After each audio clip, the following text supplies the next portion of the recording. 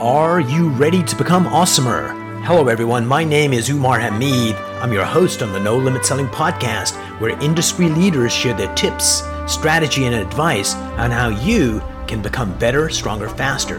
Just before we get started, I've got a question for you. Do you have a negative voice inside your head? We all do, right? I'm going to help you remove that voice in under 30 days guaranteed. Not only remove it, but transform it. So instead of the voice that sabotages you, there's one that propels you to much higher levels of performance and success. There's a link in the show notes. Click on it to find out more. All right, let's get started. Hello, everyone. Welcome to another episode of the No Limit Selling podcast, where we talk to industry leaders, especially team leaders in real estate, on how they grow their teams, how they grow their revenue, and more importantly, how they grow themselves. Today, I have the honor of having a repeat guest, Rob Kamadari. Rob, welcome to the program. Thank you, Umar. Good to see you today. What's kind of interesting is, when things are going great in the market, a rising tide lifts all boats, everything is hunky-dory. But when there's an inflection point in the market and all of a sudden there's turbulence, that's where real leadership comes up because the same old stuff doesn't work. So what are you seeing in the marketplace? Well, first of all, if I can make this comment, it's kind of funny. You said rising tide lifts all boats, right? But when that tide goes out, you'll find out who's been swimming naked. Right? Oh, yeah, absolutely. And I'll tell you one interesting Canada fact, because I'm a Canadian. We got to yay, Canada. They've got the Bay of Fundy. It's in eastern Canada. Mm-hmm. They have the largest tide delta, 60 feet from high tide to low tide. And you can actually walk out the sea floor for a while when the tide goes out. I've never seen it, but that's on my bucket list to go to that part of Canada. I think maybe Nova Scotia. I'm sure someone's going to write up and say, no, it's Newfoundland, you bastard. But interesting stuff. So we're at an inflection point. When did you first notice that things were changing, and what kind of impact is that having on the market? Well, I'm going to say things are changing probably about 3 months ago is when I started noticing things. And one of the first indications was, we were in a market for 2 years, and let's say you had the right house, you think it's the right price, it's a good location, you're getting 50 showings and 20 offers in 3 days. Right. Well, so then when you put a house on the market and you think it's priced right, good location, and good price, good location, and all that, but and then you only get 20 showings and 4 offers. And I say only. That's not a bad thing. No, not at all. You see that change or that shift, you're like, uh-oh, something's coming down the pike. Because I'm like, this house was awesome. I should have got 50 showings. I should have had 15 offers. So that was the first indication that started to happen. Yeah, I'm going to say about 3 months ago I saw that. So then, I guess to answer the impact it's having. So so what we really have to be aware of as agents is the conversations we're having with our clients. Now, there's 2 different conversations. You have a conversation with a seller and you have a conversation with a buyer. So now I'm talking. Can I get into that? What's those? Of course, yeah. Okay. So I'm having a conversation with the seller, and here's part of the tough transition for a listing agent right now. You're going from a hot market to a relatively strong market. So it's just not as much. It's still not as much inventory, but some inventory will increase. But the buyers are falling out of market because you got the interest rates going up. So the public is kind of behind us. They're finding out all this stuff through the media after we've already been in it. And so now I have to have a conversation with you, Umar, and say, hey, you know what? Things are leveling off right now, and let's make sure we price it right. And so in my mind, I might think price it a little lower than the norm might be a good thing to do. But you, the homeowner, have seen it on the news and you've heard it through other people. Man, the market's white hot. You're going to get 20 offers. You're going to have 100 people walk through your house. So I have to tactfully have that conversation with you that you believe enough in me that I got your back and that you might be making a mistake if you price it too high. So I've been of the mindset for the last couple of years is price it as close to right as you can, even consider a little bit below what you perceive the market to be, and that, like as you said, the rising tide lifts all boats, right? So let the market raise the price. Let the market take it up. Absolutely, because if you do price it lower than you should, the market forces will go, oh my God, that's a deal. And more people will come and they'll outbid each other, it'll go up. But if you price it too high, if you get an offer, hallelujah, praise the Lord. But if you don't, the market is speaking also. But it's easy to do analytically. But if you're the homeowner and you've already got the next house planned and you got the families ready, it's an emotional issue. So you have to be a psychiatrist as well as a financial advisor as well as a real estate agent to fulfill that role. So how do you balance all three? Well, I tell people I'm 70% psychologist and 30% realtor. That's what I tell people. So, so balancing the three, it's like you got to know when negotiating, right? You're negotiating. You're always negotiating with yourself, with your clients, and with other people, buyers, and inspectors, and all that stuff. Your family, your kids. You're always negotiating, right? So you have to be skilled in learning how to ask the right questions. And we're just talking from a seller's perspective right now. We didn't even hit buyers yet. So how to have a conversation with people to make that to help them understand what's really going on. So it's about asking the right questions. So if I just go in haphazardly on a listing appointment and I don't know who I'm speaking to, are they aesthetic? Are they pragmatic? Are they really emotional about the house? Like where are they psychologically with the sale of this home? Are they attached or unattached to it? So it's important. It's vitally important to know what you're walking into so you can have that conversation from a number standpoint and from a psychological standpoint, if that makes sense. Now, it's only two, but... Right. So let's go to the other side, the buyer side. What's going on there? So now I'm an agent and I'm representing you as a buyer. And you're thinking, as the general public's thinking, man, I'm going to have to bid way above list price now because the market's been 15, 20 offers on a house. And do I really have a shot? So it's my job as the buyer agent to maybe reach out to the other real estate agent and get the story. Try your best to get the story. What do they need? Is it a rent back needed? And you can ask, and it really doesn't have to tell you this, but you can ask, how many offers do you have? You're not supposed to give out a price, but there's nothing wrong with asking how many offers do you have. So if we're in that market, great location, great price, great condition, and you've been on the market for 3 days and you've had one offer, what does that tell me? Okay. So Mr. and Mrs. Buyer, let's have a conversation with this. You're competing against one, but it only takes one. Did they get that offer the first day? If they got it the first day, my guess is, and my bet is that they probably went at list price or above, because that's what everybody's been doing for the last several years. So, okay, so how do we beat that? Do we have an escalation clause? Do we offer to give them a free rent? If we're buying, give them a free rent back. Do that. Or do we offer to pay their transfers and recordation charges? There's so many different ways you can tactfully make an offer, because the scary part is if you feel like you go too high, is it going to appraise? And if you're in a market where, okay, you just bid the highest price and it might not appraise, well, there's a gap here. Can I offer protection to the seller as the buyer that says, if it underappraises, what can I cover in cash for the difference? So we have to be strategic. All right, so help me understand this. My understanding is, and is probably wrong, that even though you're working with the buyer, you're not their agent. You're the agent of the person who owns the house, right? Your allegiance is to the homeowner, right?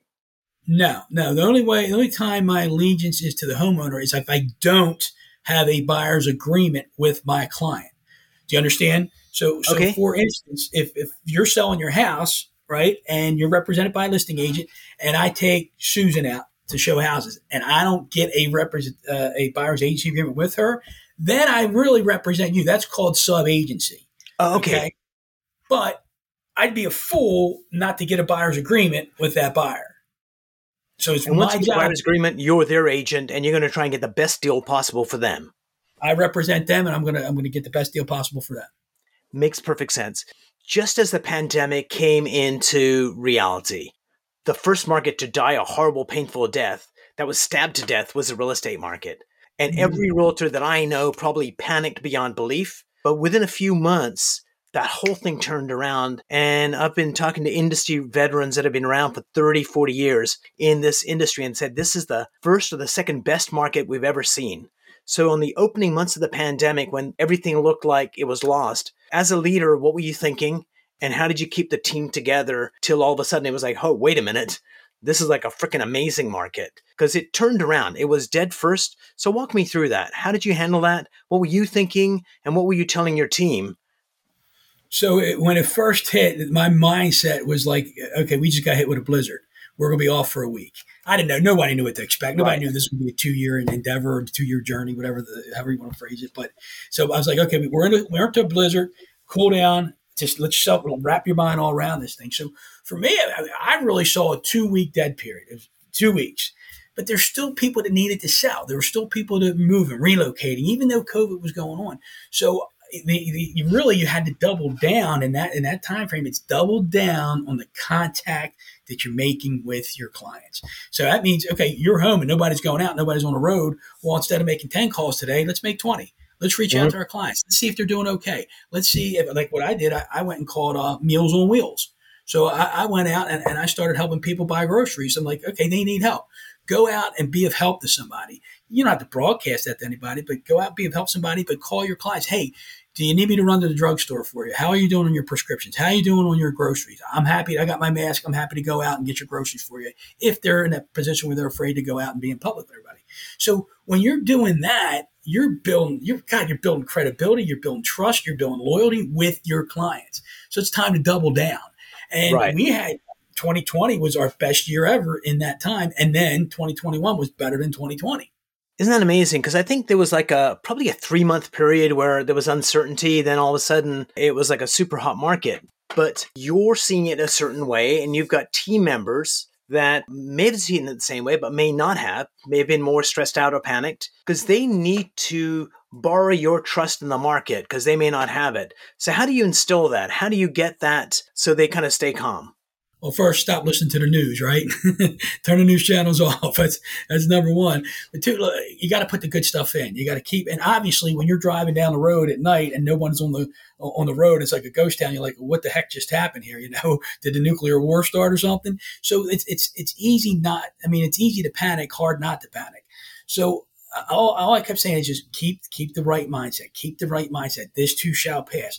But keep doing what you do best. Be you, reinvest in yourself with your time, read good books, listen to good YouTube things. Keep at the positive stuff, and stay true to yourself. And we're in a technology-driven world, and the way technology has improved over the last so many years, we had ways to communicate. We had Zoom, obviously, and most people got Zoomed out. But we had Zoom. You still have your telephone. You had whether Microsoft Teams or some of these other, whatever, the StreamYard, some of these other ways that you could communicate. So I was doing buyer appointments on Zoom. I was doing listing appointments on Zoom. We even did open houses. We did virtual open houses. So because people weren't allowed in other people's houses, so I go out with my phone and I do a virtual open house and I do a Facebook Live, and it's just the way you had to communicate in a different way. You had to learn to adapt and improvise and stay positive in the process. So my job was the psychology of it all is, keep people positive, keep them positive, and just stay the course. And, this too shall pass. Words to live by. This too shall pass on the positive side and the negative side in terms of when people get really lazy, like it doesn't matter what the business is, leads are coming in, it's fat times, I can just chill out. And one thing the leaders do and the winners do is they keep on doing the basics. They're still prospecting, they're still hunting, they're still doing the hard work every single day, whether it's a phenomenal market or a really tight market.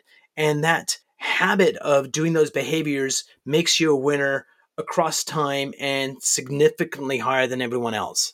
Oh, yeah. You made me think of something. You ever watch the movie Hitch? I did. Yeah, so you got Dr. Love, what's his name? Will Smith. Will Smith.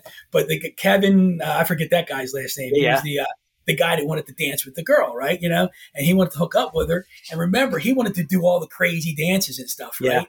And Will Smith said, look, you got to stay right here. You got to stay right here. You got to stay right here. And so I equate that to the real estate individual. And what you just said, the activities, you got to stay true to the activities. So if you could picture this, picture one of those chocolate fondue fountains, right? And it's 3 levels. So there's 4 stages of growth, or 4 levels of growth in our lives: survival, stability, success, and significance. The first is survival. We all have an innate ability to survive. We all have that ability to do so, right? So let's take that out of the picture. So now you got stability, success, and significance. And so the stability part is flooding that top bowl with your activities, whether it's a call, whether it's a coffee, whether it's a party, whether it's a note, seeing people. That's the stability bowl. And what happens is we get a deal and we stop doing the activities and we start spending the money. Oh, let me go get a new car. Let me go get a new suit. And when we do that, we got away from the activity and that top bowl dries up. So then we got to do it again. Flood the stability, flood the stability, flood the stability. Feast and famine. What's that? feast and famine for a lot of solo operators, no matter what the business is. They're either starving, in which case they work really hard and then they get a deal, and then they don't continue to do the work, so they starve again. So it's a cycle of staying on the edge. Right. So they get 2 deals now, then they got a little bit of success, and then they want to save the world and create a foundation. And meanwhile, it took their focus away from the stability. So the idea is to, as Will Smith said, stay right here, stay right here, stay right here. And as you keep flooding the activities, it overflows into success.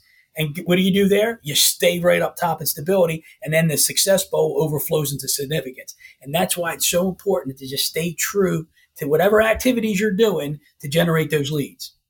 Absolutely. So, Rob, how do you stay positive? Like, what are you doing to feed yourself to stay at the top of your game?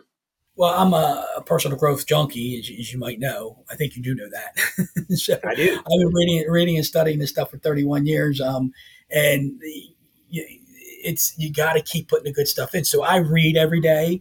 I'll listen to a couple audio pieces every day, and I might watch a YouTube video every day, all about this good stuff. And there's this guy I know that wrote a book about awareness, and I like to sometimes I read that stuff if I'm allowed to do the plug there. Of course you are. What's the name of the book again? It's called Better Than You Think, and its subtitle is to help people develop awareness to live a more fulfilling life. Nice. So sometimes I'll go back and I'll read my own stuff. And dear listeners, we'll put the link to Amazon where the book is on the show notes. Cool. So anyway, so what do I do to stay positive? That's the stuff, And the other thing is you go out and encourage others, because sometimes like we make a lot of people make this whole life thing conditional. Like, oh, I need her to love me, or I need him to pay attention to me. Well, we're asking for that first. That's like take. But if we want a hug, we need to give a hug first, and then Absolutely. we'll get the hug. If we want to be loved, we got to go love first. If we want to help, we got to go help somebody first. So in this time frame, like I said, I went and called Meals on Wheels. Go find somebody to help. Find somebody that needs encouragement, and then you get refueled in the process. A woman called me up in desperation about 3 days ago, sent a text, Umar, you helped me so many years ago, and she doesn't have any money, and I helped her back then, and she's like, I can't get out of bed, and I don't want them to hospitalize me for anxiety or depression. And so I said, got to calm down, go for a walk, and tell me about 3 pretty things that you've seen. And then she texted back, I saw a butterfly, I saw this, and I saw that. And I think one of the things that she needs to do is go help some people. And it could be Meals on Wheels, or it could be a senior center, and just go hang out there and just be of service. Because there's something so life-affirming when you help other people for no agenda other than to help them. You certainly help them, but you feed your soul, which is like a freaking amazing gift. One of my favorite quotes that I heard, and I love this, is the love I give you is secondhand. I got to feel it first. Wow. Who was that? I love that. I don't know, but I'm going to say Umar said it, but I stole it from somebody else. I heard it from Umar. Can you repeat that for me, please, if you don't mind? The love I give you is secondhand. I got to feel it first. Well, that's awesome. You reminded me of a book I read from Wayne Dyer, and he says in his book, I can't remember which book it was, but he says the giver in an act of kindness often receives the same, if not more, than the recipient themselves. Absolutely. It's basically the same thing you said. It's the exact same thing you said. When I was about 18 years old, if you gave me a gift like a Tesla, which, you should do right now, Rob, I could really use one. Or you gave me a gift, I would like, oh my God, no, you shouldn't have. It's too much. And I would do bullshit like that. And a wise guy took me aside and said, Umar, please don't do that. When someone gives you a gift, just say thank you. Because it robs them of the act of giving when you do that. So just accept it graciously. You don't have to say anything other than thank you. And words to live by, because when people give you a gift, it makes them feel good. And who are you to take that away from them? We deprive people of the opportunity to have them feel good for giving. And we deprive it. And there's some people I meet, the clients that come in that love doing things for other people, but feel super uncomfortable if someone does something for them. And that's more about an internal belief system. But I think what we need to do is, if there was one word that I really like to focus on, is intent. Mm-hmm. If my intent for doing something nice for you, Rob, is that you're beholden to me, or I look like a good guy, or any BS like that, A, you can sense it, and B, the reward I get is minimal at best.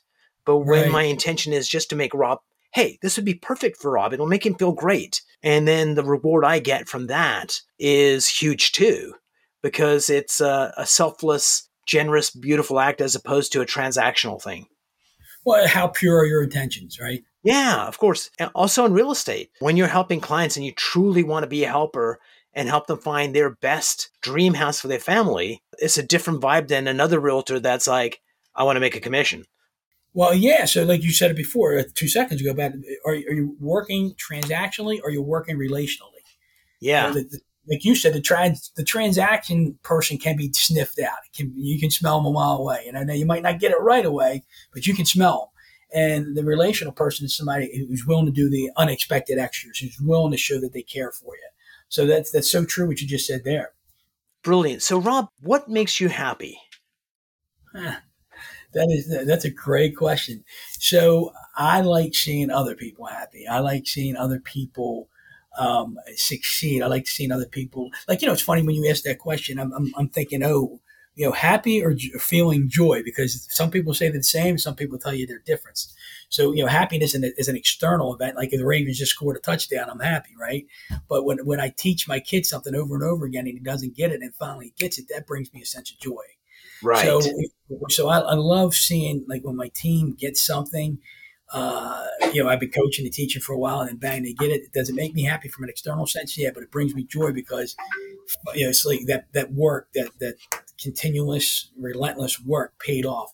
So obviously that nature, I love being in nature. That makes me happy. That certainly makes me happy.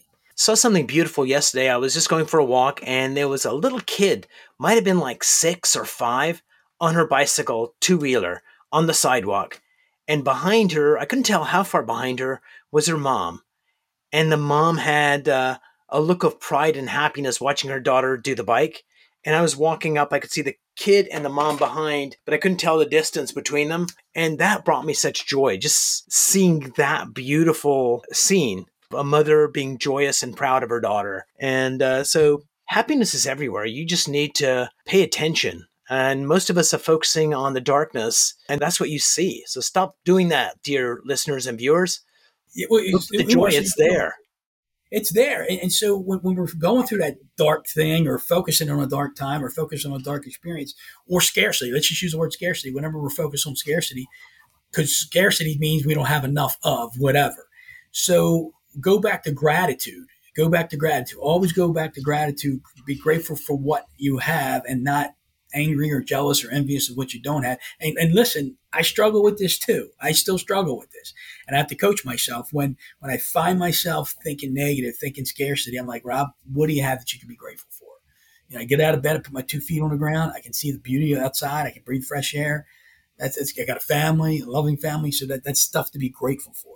So I'm going to screw this quote up. And also, again, I don't know who said this, but it was about priests, like Catholic priests specifically. And it was something about, if you don't have doubt in your heart about your faith on occasion, you're not doing it right. Because the whole thing is the universe tests you and then it's overcoming those doubts. And it's not like I got a doubt and I'm a bad person. It's the people that are like, without a doubt, without thinking, just follow, is not as useful as a priest who basically is going, what the hell? Is God out there? And it's just that testing of the boundaries helps you get more faith as opposed to just blindly following. So yeah, you got to keep active to be grateful and positive. So Umar, how would you suggest testing that faith? What does that look like? I know you're interviewing me, but it's a question I have for you. Yeah. So I think what you really need to pay attention to is your mind will lie. Uh-huh. It's so powerful. It thinks so many things that humans are meaning-making machines. And one of the things we do better than anything else is rationalize things. And so the thing you need to pay attention to is the feeling in your body. So when a parishioner, let's say you're a priest, a parishioner is going through a really tough time, you can say the words of comfort. But if you feel this anxiety within you or doubt about what you're saying and what you're really believing, the clue is in the feeling. And then later on, maybe not at that moment, later on, what I tell people to do is if you felt uncomfortable here, is to just put your hand there and say hello to that feeling and say, what are you trying to teach me? And it says, you could have done more or whatever. It won't give you the absolute answer, but it'll give you another avenue of area that you need to follow within you to figure out what the barriers are between you and God or you and the truth. Because if you listen to your mind, it'll rationalize everything. And so pay attention to your body is my best advice to anybody. Yeah, I think also like when I think of that and asking the question, like, okay, how do I test my faith? Okay, so I have doubt about doing something. Well, instead of diving into the 10-foot side of the pool, put your feet into the baby side and try something small. And if you succeed at that, I'm like, oh, great. Okay, now just get a little more uncomfortable, go a little deeper, go a little deeper, go a little deeper. So there's two types of people, the ones that gradually go in and the ones that just jump in. And going back to the feeling thing, so when you get that doubt, I would almost go there. It's like, oh, I've got this doubt. What are you trying to tell me? What are you trying to help me with? And it'll say, well, I think this deal could be dangerous. What about it is dangerous? And then all of a sudden that inquiry illuminates or reveals what's going on. And then once you've got that done, you can easily walk into the paddling side of the pool and just go for it. So last question, Rob, is this. What's one technique, mind hack, or technique that you use to be more productive, be more successful, be more at peace, be happier, be sexier? Like, what's the one piece of advice that someone could use right away that would help improve their lives? Well, I mean, Umar, every morning, I have a routine every morning, but one of the things I make sure I do every day is called meditate, contemplate, whether it's 2 minutes or 15 or 20 minutes, an hour, whatever you like, but we got to quiet down. We got to quiet our mind.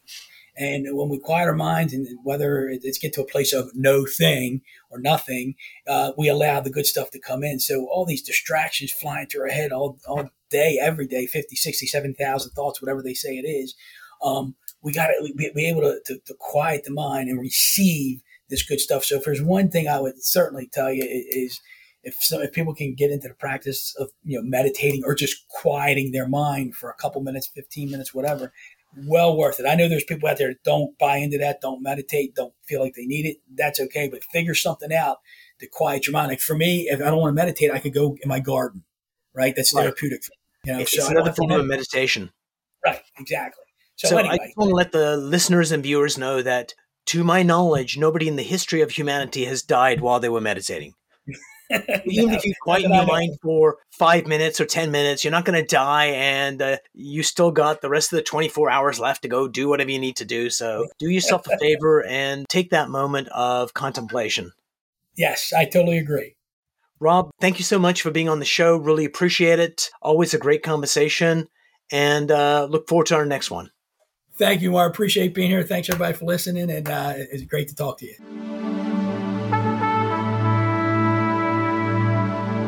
If you enjoyed this episode, please go to iTunes and leave a 5-star rating. And if you're looking for more tools, go to my website at NoLimitSelling.com. I've got a free mind training course there that's going to teach you some insights from the world of neuro-linguistic programming, and that is the fastest way to get better results.